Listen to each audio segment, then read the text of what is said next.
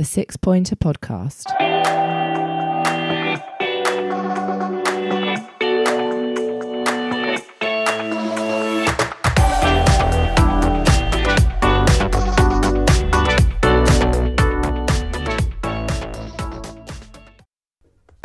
Hello and welcome to this impromptu and very special edition of the 6 Pointer Podcast, and I'm very pleased to be joined by Mr. Lee Usher. Lee, how are you? I'm great, mate, and absolutely delighted to be down here with you in London, having a couple of beers. It's work and pleasure, and the reason I've got this big smile on my face is it's the day after Sunderland demolished Tranmere 5-0. 5-0, mate. We get this perfect result, which I'm sure we'll come on to later, but yes, I'm very good at the minute. We'll do, mate, yeah. It seems to be a bit of a theme with us, isn't it? I mean, a few beers in a pod, it seems to be the best way that we pass the time, isn't it, in the end?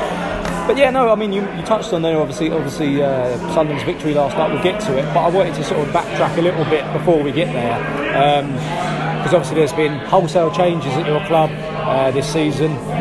Jack Ross obviously been sacked, was it last month, and Phil Parkinson coming in.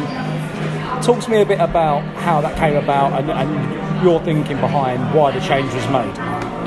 Well, I do my own podcast, as you know, with my mate Davey Hall, Game of Two Scores. Just give it a plug, mate. Game of Two Scores. People can find it online or where you find your podcasts. We've talked about Jack Ross pretty much every week, I suppose, and I've always been a supporter of Jack, and I've thought we should give him a chance. Last season, he inherited a club really which was in a mess. Dire straits, really, wasn't it? Proper dire straits, yeah. And we did. I mean, just to give listeners an idea, when he first came in last pre-season, he didn't even have a full squad to train with. Didn't know where we were with the finances. Didn't know what sort of transfer budget he was going to have to work with. He couldn't put a full 22 out to train, so it was in a mess.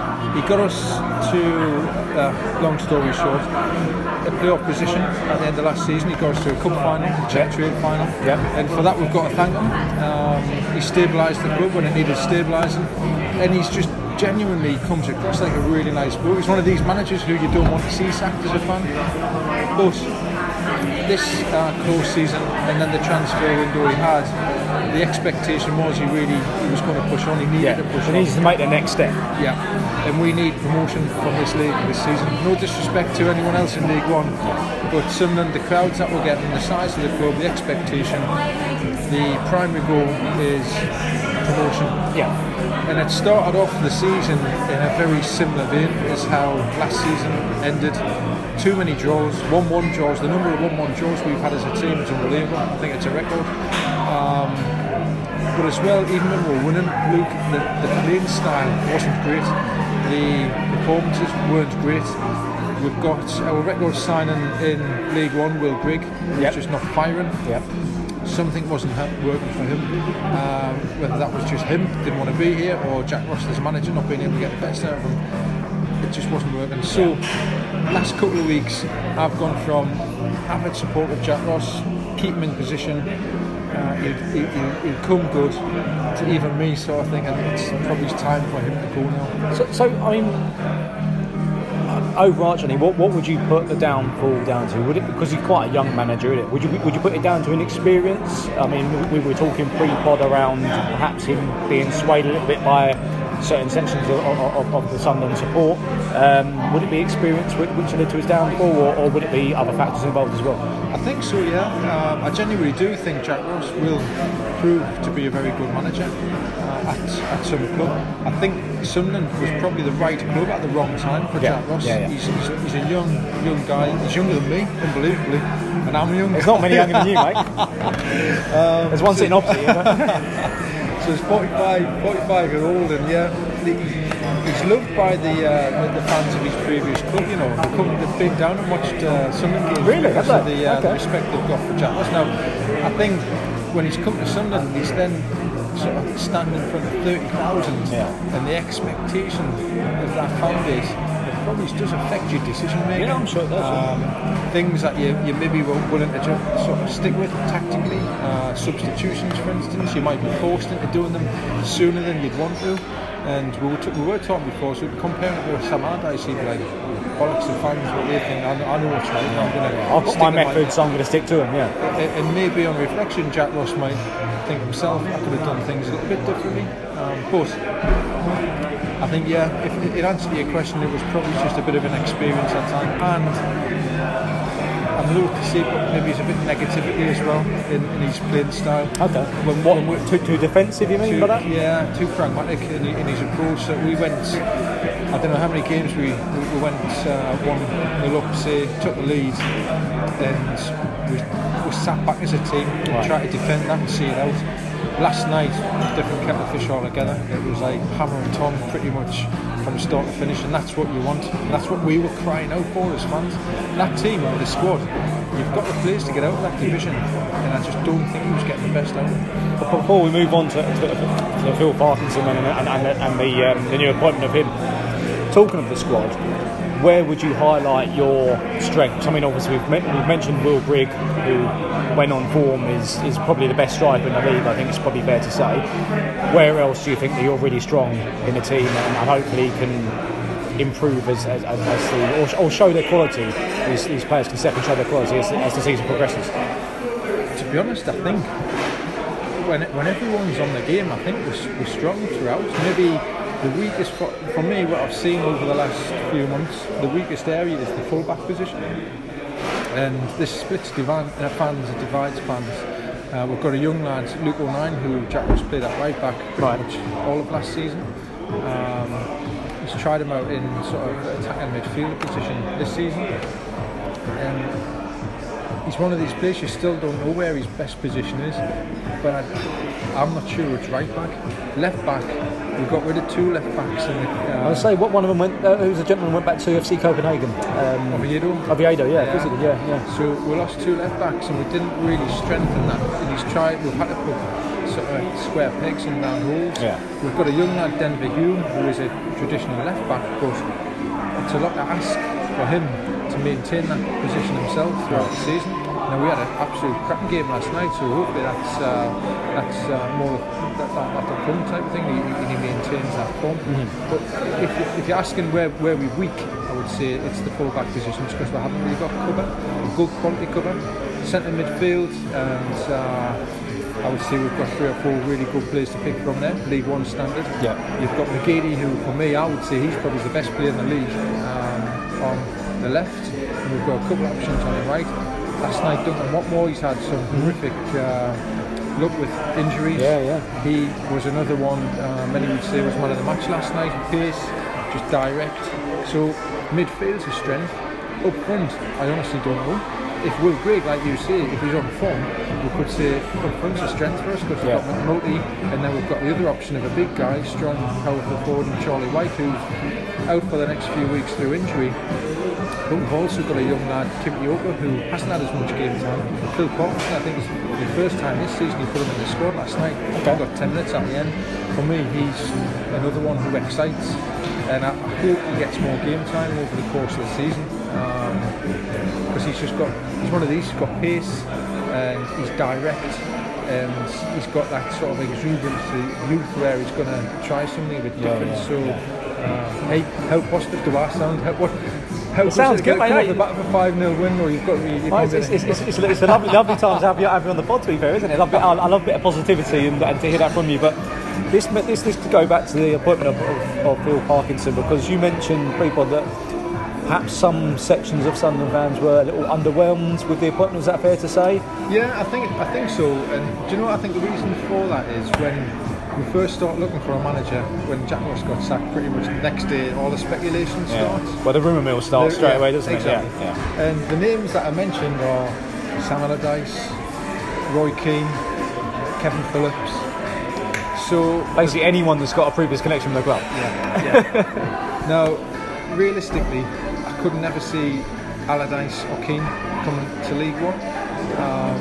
Well, they've both got cushy jobs with Sky now, haven't they? So they're being paid handsomely to do that, aren't they? Keane is loved by a lot of Sunderland fans because he took us out of the Championship. Yeah, of course, the first attempt, and he's written his second autobiography, which about a third of that is dedicated to Sunderland's time. Is it really? He loves the place, for someone like Keane to talk so passionately about the club, he's always welcome back. But I could never see it happening, with us being in League One. And Kevin Phillips, cracking job at Leicester with Nigel Pearson, and I don't think Phillips and Pearson get the credit for that amazing achievement, Leicester winning the league. But just before Ranieri came in, they sort of reshaped that squad. And I know Pearson's a bit of a Marmite character, like some people love him, some people don't. But He's a strange character, that's he for is, sure. yeah. Phillips as a manager's unproven though. Yeah, of course, yeah. He's only done a sort of like a attacking coaching role, hasn't he? He hasn't been assistant manager, has he? No. So he's only been on the coaching staff. So it'll be a big ask for him to make that step up. I think so. So the point I'm making is underwhelming when you talk about those names and then Phil Parkinson's announced. But for me, looking at Phil Parkinson's record, he's got experience of taking clubs in his division. He's had a massive achievement with Bradford in that cup run they had, 2 Premier League scalps and one of them. So for me, good appointment, good solid appointment. Yeah, and definitely, obviously, being at a club like Charlton, which kind of pains me to say are a big club, and probably deservedly are back where they belong now. He was there for a while, wasn't he? And had it not gone terribly wrong at Bolton, I'm sure he would have done really well there. So for me personally, I think it's a really good appointment. But this go on to, obviously, his first game was at the weekend. What were your expectations going into it? Because obviously it was a 1-0 defeat. Yeah, it was away. It was a tough game to Wigan, who were second in the league, still are second in the league. Yeah. So it was a tough first game, but you could see the signs even in defeat that he already had a bit of an impact. I think he took a couple of training sessions before, and his ethos is pretty direct, unapologetically direct. His style, his playing style, but he demands a work ethic from the club, the players, and whether that's being in possession or not being in possession and pressing for the ball, he demands that as a bare minimum. And I think you saw that in the first game. So despite the result, there was positive takes from the workload and the work rate of these players. You could see. Now he made, I think it was 4 changes to the starting lineup in that first game. The bravest decision was changing our keeper. So John McLaughlin was our player of the season last season, the keeper. And he dropped him at the weekend, and he brought in Lee Burge, who was signed from Coventry in the transfer window. Now that was seen as him maybe putting his stamp on the club, and he kept with Lee Burge last night. He pulled off an absolute wonder save to keep our first clean sheet, which was great. So moving on to that first home game last night against Tranmere, 5-0 win, brilliant. We wanted the 3 points as the main thing. We wanted to keep a clean sheet, and we wanted a great performance. And every player on that pitch last night delivered. So it was a result in a performance that the fans have been crying out for, and it's something like that. As a new manager coming in, can sometimes strangely just set the tone for the rest of the. Well, it can, and also there's the sort of the old adage that players obviously want to prove themselves to the new manager, and those players that were perhaps fringe players would think, oh, hang on, I've got a chance here now. It's a clean slate for me to come in and show what I can do and perhaps push my way into the team. So you always hear this talk about the new manager bounce, as it were. Obviously you didn't get it immediately, but got it last night, which is when it mattered, with an emphatic win, and that's hopefully sets the tone for the rest of the season now. Realistically, where would you put Sunderland's chances? Do you think playoffs, or would you have a chance of sneaking into automatic? I know it's difficult because we're in October now, but after last night, Champions League. Loving the positivity, mate. Loving it. I think. Look, at the start of the season, nothing less than the top 2 spot would have been acceptable. The way we started under Jack Ross in the first few games, you're thinking, Jesus, it's looking like we'd be hopeful to get a playoff spot. Now, one game's too soon, but of course, that first 2 positions is is realistic. It's looking realistic again. Now our next two games against Shrewsbury and who's the one we've got a cup game after that in the next league. They're not the top 4 or 5 teams that we're playing, so it's a good opportunity to build some momentum. We need to start doing it against the top clubs in this team. That'll be a good test, like Ipswich is, and then the return leg against Wickham. So we need to start taking points from those types of teams in Peterborough.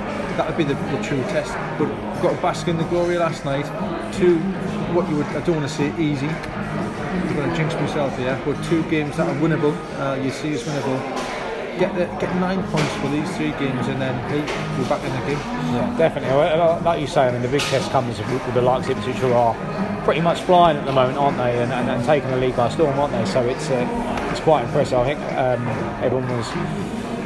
Well, I mean, from an outsider's point of view, I mean, I know they had a shocking season last season, but I mean, as a club, they're a huge club. When we talk about Sunderland's, we talk about Blackburn's, and other clubs that have obviously gone down to League One in recent years, Sheffield Wednesdays, huge clubs at that level now.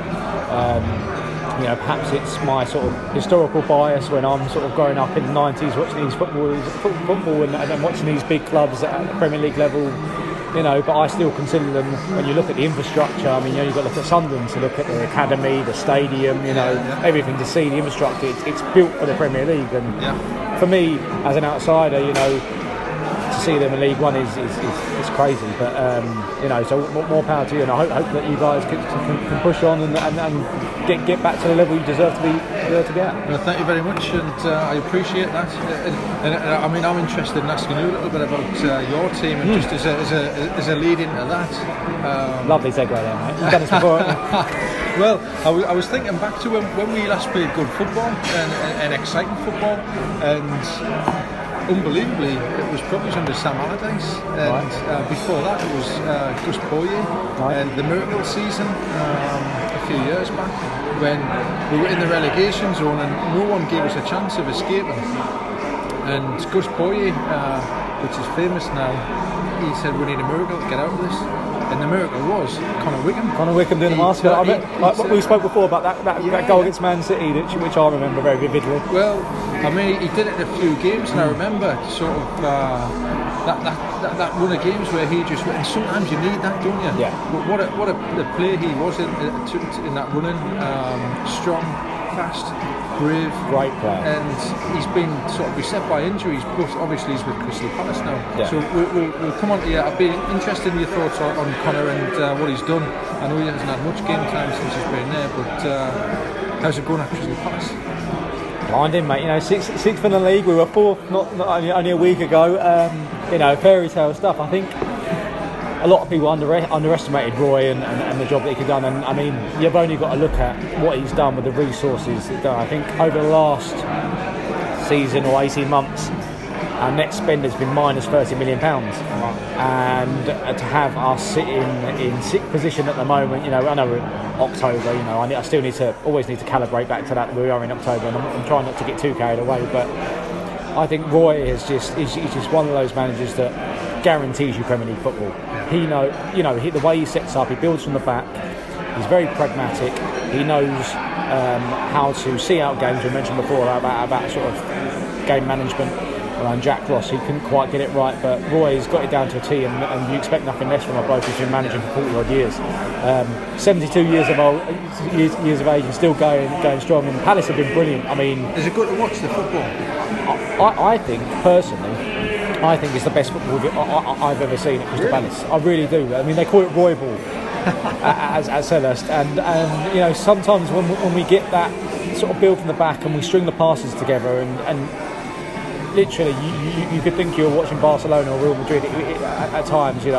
When you've got players building from the back. I mean, you look at the back line, especially. I mean, Vicente Guaita, who is a Spanish goalkeeper, arguably the best Spanish goalkeeper in the league at the moment, ahead of David De Gea, who's obviously not had a great time this season.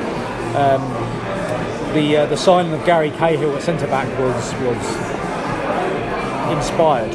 He is a leader of men. I mean, I said to my brother, we played Man City on Saturday and lost 2-0, and there's no shame in that. whatsoever, because Man City were unbelievable. And still, I said last season and this season, the best team I've ever seen at Selhurst Park. The way they play, the skill, their work rate, off the ball especially, is unbelievable. But Gary Cahill, you watch him, I spent about a good 10-15 minutes just watching him, player watching him. And he doesn't stop talking. Always talking. And he's won everything as a player, you know, he's won every cup there is to win, apart barring a World Cup. You know, he's won the Premier League Championship, he's won the EFL Cup, the FA Cup, Europa League, Champions League, he's won everything. And just having that sort of figurehead, I think really helps, especially when we've got a captain like Luka Milivojevic, who's probably not been in his best form this season, I'd say, and towards the end of last season as well wasn't on great form. I mean, you stick him in sort of 12 yards from the goal line, he's great on the penalty spot, but apart from that, I think he lacks a bit of guile and he lacks a bit of level-headedness to some extent. I think I've got to caveat that by saying that his last performance was his first back from suspension, and he got booked after 12 minutes. So when you're playing against Man City and you get booked after 12 minutes, it's very difficult to have that sort of impact in the game that you want to have. So I think it's fair to say that. But Gary Cahill, I think, is almost playing that captain's role without being the captain. I mean, midfield, we've got real quality. You say Luka Milivojevic, Czech Kute, who's been a revelation for me. I think he's been absolute steal from West Ham, £10 million. Does he play like CDM?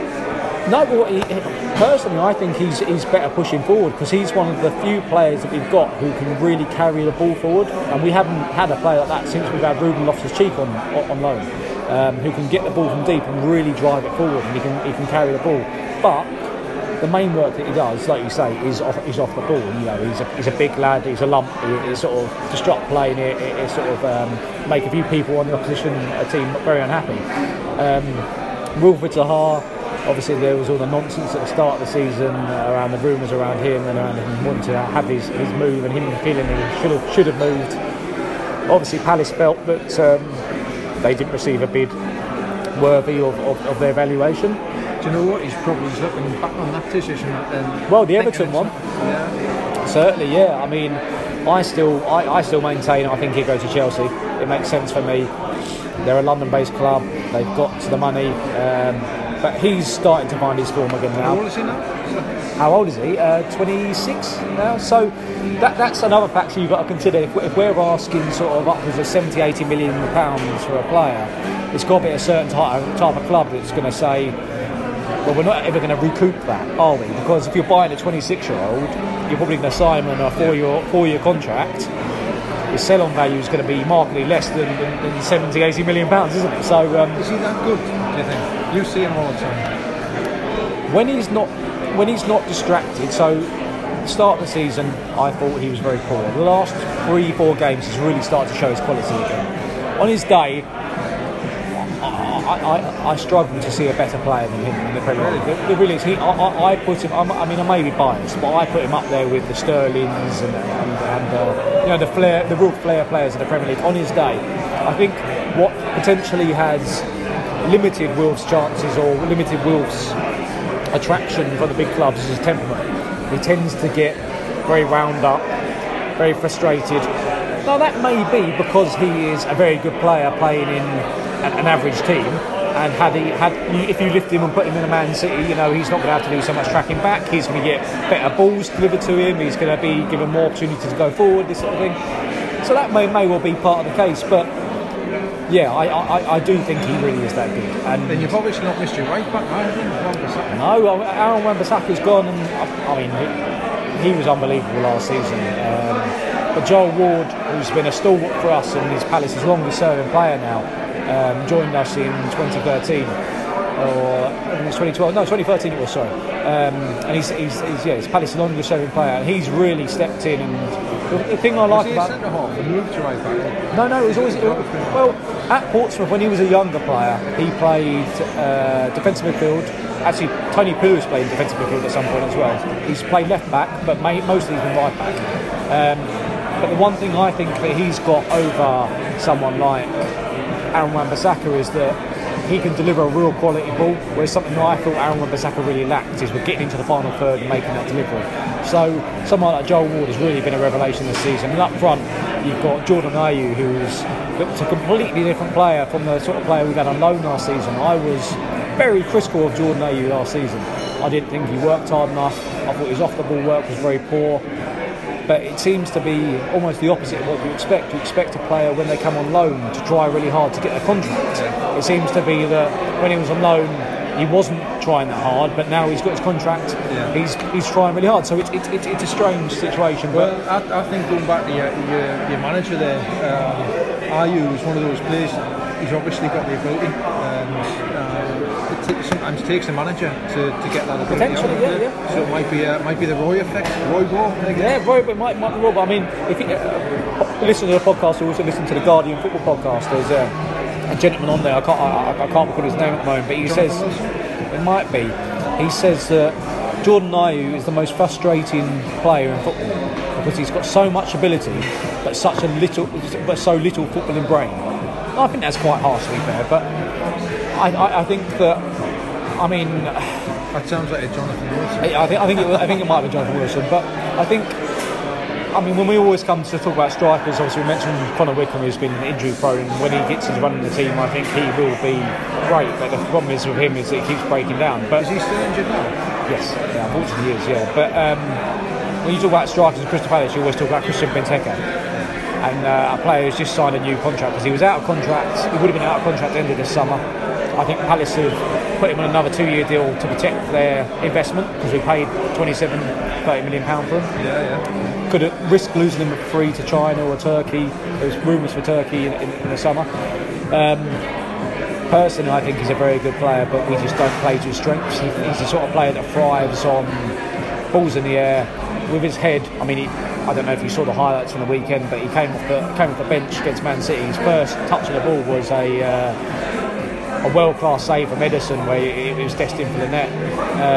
But Palace don't play without and out wingers that get the ball into the box anymore. You know, it's very much on the floor. So and that does have an impact. Just briefly going back to Phil Portins, and he talked about that with Charlie White, and because he's a target man. Yeah, when I say like the way I like how Phil Portinson's come across in his first couple of interviews, he talks about that. He had the stats on Charlie White's goals and how the vast majority come from crosses into the box, and we don't. That's at his previous clubs. And as a team, we haven't been putting crosses into the box.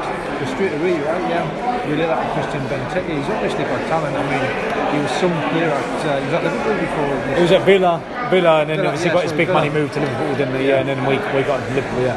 So it might be frustrating for the player when you play to a style that doesn't suit yourself. But 30 million write-off. Sounds like a lot of money, doesn't it? I mean, he must still be under 30, is he? 28, 29? I think he's 29, 30, yeah, I think so, yeah. So, I mean, I think there was an article in the Athletic by a local journalist called... By the way, the Athletic, you subscribed? I've done bits. My mates I've not subscribed myself, but my mates have sent me bits and pieces. And I'm a big fan, and they really have hoovered up a lot of the real talent that they in journalists. I mean, there's one that Crystal Palace, Dominic Fifield, who used to write for the Guardian. He's a Palace fan. Yeah. He did a lot of work for Chelsea in the past, but he's a Palace fan, and he's just joined. And he did a piece last week around Christian Benteke, and apparently he was interviewed out in Belgium, and he said that it's difficult for him now because, like I just said, Palace don't play the way he used to. Like when he joined, he had Zaha and Townsend on the wing, and Allardyce in charge, and they were putting balls into the box, and he was feeding off the headers and this sort of thing. Roy's come in and he's played a bit more through the back, and he's played up the pitch and tried to make it a bit more progressive play. And he says in the article, that he went to the coach and said, "Coach, it's very difficult for me when you play this way for me to produce or play to my strengths," which I think is a fair point. But on the other hand, on the balance of that, I think if you cost 27 or 30 million pounds, yes, I know there's a price tag, and football money is crazy. It's not his price tag. It's not his price tag, but you need to be adaptable, and you need to play in the Premier League. And to be a Premier League footballer, you need to have the skill both at your feet and on the head. So, playing devil's advocate to that, though, I would say if you're buying a footballer, and you've mentioned the athletic there and the research and the analysis that they do for their... Very good, isn't it? Very impressive. Very impressive. It's like the podcast friends, that's where I get most of my information from, just regurgitate it. Just read it and then pass it on as your own. That's exactly what I just did. Yeah. Class. But as a player, as a manager, you would expect your manager to do that analysis. Now, if he's paying 30 million for a player, if he's paying 30 million pounds for a player, and he knows that he's only suitable for one position, he's got to accept that player is going to play one position, one playing style. Is it the player's fault? I don't know. So yeah, you would expect, I would say as a fan, 30 million quid, which that was a few years ago, by the way, it was a lot of money then. Yeah. You're all expecting more. But I would put the blame at the managers or the coaches for myself. Yeah, but potentially. Personally, I think the future's bright for Palace. I mean, in terms of, I've always been a big fan of Alexander Sørloth, who is a player, obviously, that linked to my other passion in the Danish league. He did really well at FC Midtjylland, and we bought him for sort of £10 million, rising to 13, which was a lot for a player that only played 19 games and scored 12 goals or whatever it was. But I think, that's the way that Palace need to, a club like Palace need to conduct their business in trying to spot talent, develop them. It's all very well going out and spending £10 million on Andrew Townsend's and James Tompkins and things like that, but it's not sustainable for a club like Crystal Palace. You need to be able to bring through young players, develop them, potentially sell them on for a profit, but also have the opportunity where you're developing these players for yourself as well. And he's been someone that's almost been written off by Crystal Palace fans. He's been on loan he went to KA Genk last season, did really well. I think he scored 6 goals in about 10 games. He's now at Trabzonspor in Turkey, playing up front with Daniel Sturridge. He's partnering Darren Sturridge up and he's doing really well out there. I'm surprised no English players went in for Daniel Sturridge. I think it was probably the wages, to be honest with you. The wages and he's injury prone, I know, but still getting him on a free. It's quality, isn't he? When he's on the pitch, he's quality. Certainly someone I would love to see in a Crystal Palace. Yeah, I mean, he's got that instinct, isn't it? I mean, you think about goal scorers throughout the years. I mean, you always look at those ones that have got that natural instinct, and certainly Sturridge had that almost ability to have the fox in the box mentality, but also then hit one from outside the box and score a worldie. So yeah, a truly world-class player that has been blighted by injuries and someone that can stay fit could be a true asset. I've got to say, I was positive, but you're even more positive than I am about Crystal Palace. so realistically, what's your expectations now? Well, for the season, where do you think you'll finish? Well, I am positive, but as a Palace fan, I think it's been ingrained in me to be pessimistic. Given how many administration and relegations I've seen, I would snap your arm off right now for 17th. Because my main point is get to 40 points and then let's see. I think Roy's very good at that, in the sense that he'll keep people grounded, he'll take us to 40 points and then we'll see. And that's exactly what he did with Fulham, that year that, I mean, you look at he took Fulham to Europa League final. Beating Juventus, teams like Juventus on the way, with people like Zoltan Gira, Bobby Zamora, Brian McBride, David Beckham, people like that in the squad. So he's clearly a manager which knows how to motivate people. For me, I'm not getting carried away. I would take realistically probably 12th, 11th position, but as we all know, you put a run of games together, a few wins, anyone can break into that top half, so who knows. We shall see.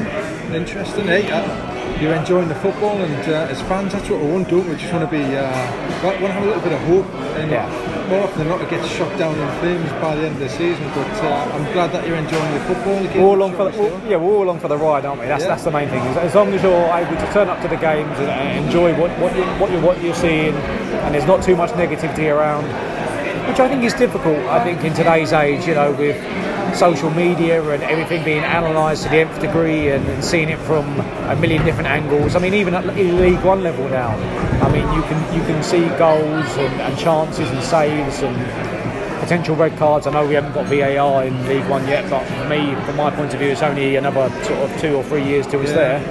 I think we should touch on VAR because that.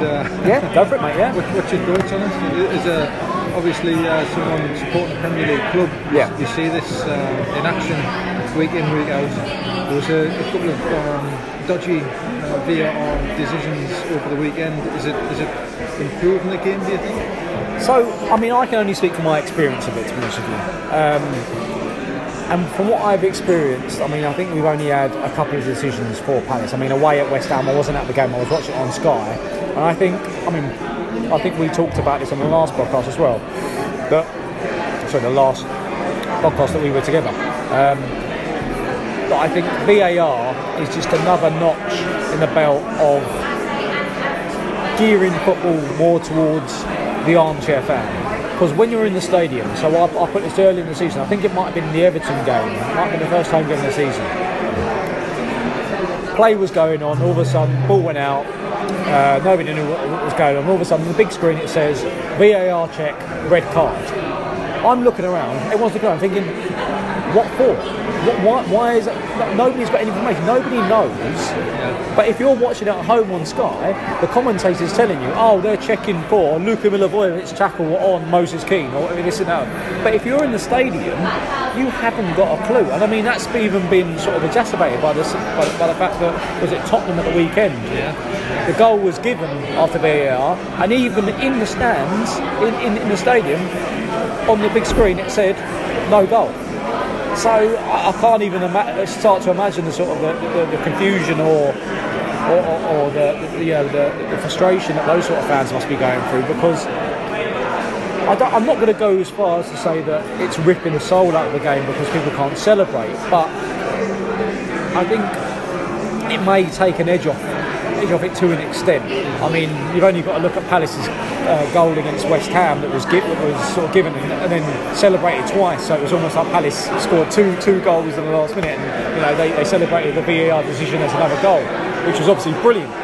But for me, football's about spontaneity and passion, and it's possibly taking it away. I mean, what's your viewpoint from what you've seen so far?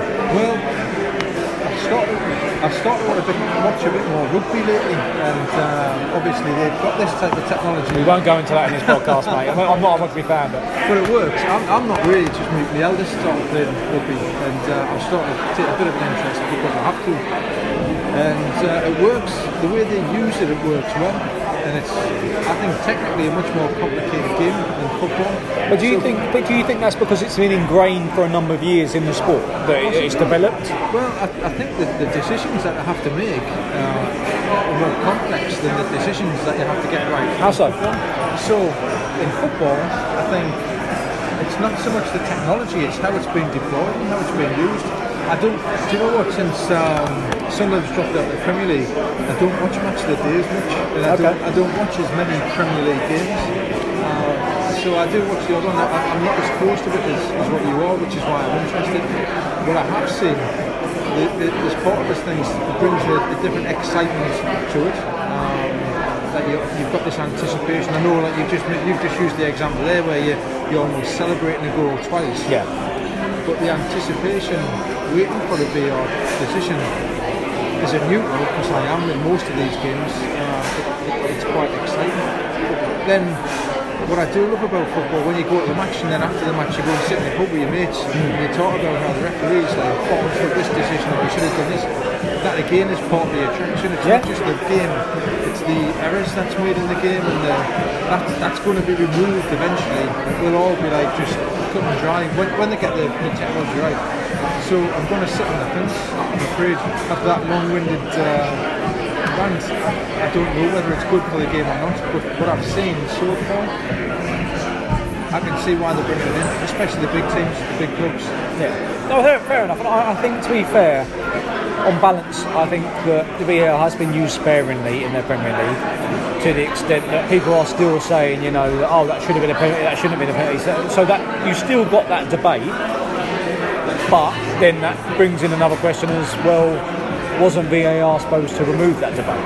Wasn't VAR supposed to overturn and be a bit more aggressive. I guess, and I guess we're seeing it a little bit more passive. And we're yet to see in the Premier League a referee run over and actually look at the screen which is in between the dugouts, which is strange, isn't it? Like pretty much every decision the referee was looking. I think maybe there was some criticism they received from that. Maybe that itself slowed the game down. The fact that one, referee's got to listen in his ear to what they're saying. Two, then he's got to go over and look at it, and then he's got to make the decision. Maybe removing one of those steps they feel is a positive move forward because it doesn't delay the game so much, which is everyone's so worried about. I don't know, but personally, myself, there's always going to be teething errors, isn't there? And I think that once it's been in place for a season, and hopefully it gets implemented further down the league as well, because I think it's unfair then to have players from League One or Championship expected to make the step up to Premier League football and not being put in the same environment where it's almost not a different game but a different style of play is being played out in those games. You're going to need that throughout the pyramid to enable those players to make the step up.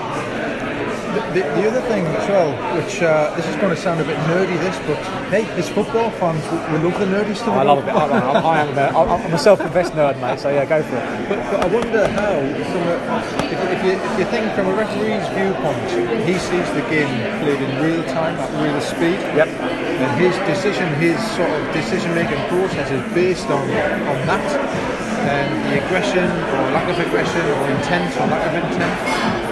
Then you compare that to 4, 5, 6 people watching it on a video screen played back in slow motion. How does the mind, like in terms of making the decision or viewing that action that's happened on the pitch, how does it differ? I don't know. In the past, you could see before VAR, which was simple. It was the referee's decision. You don't argue the referee because you never overturn the referee's decision. That was it. And then you talk about it in the club. Yeah. I don't know. I think in a way, perhaps it's used previously in World Cups, and we saw it in the Women's World Cup, and we saw it in sort of the World Cup as well. Is that perhaps that's almost hindered VAR in the sense that people have expectations or unrealistic expectations of how it's going to be used. But certainly something I think will be improved on and will improve the game, as long as it doesn't analyse everything to the nth degree and go too granular. I think it's still going to allow us to have these conversations over a beer afterwards and discuss these talking points and contentious decisions. As long as it doesn't take that away completely, I'm all for it.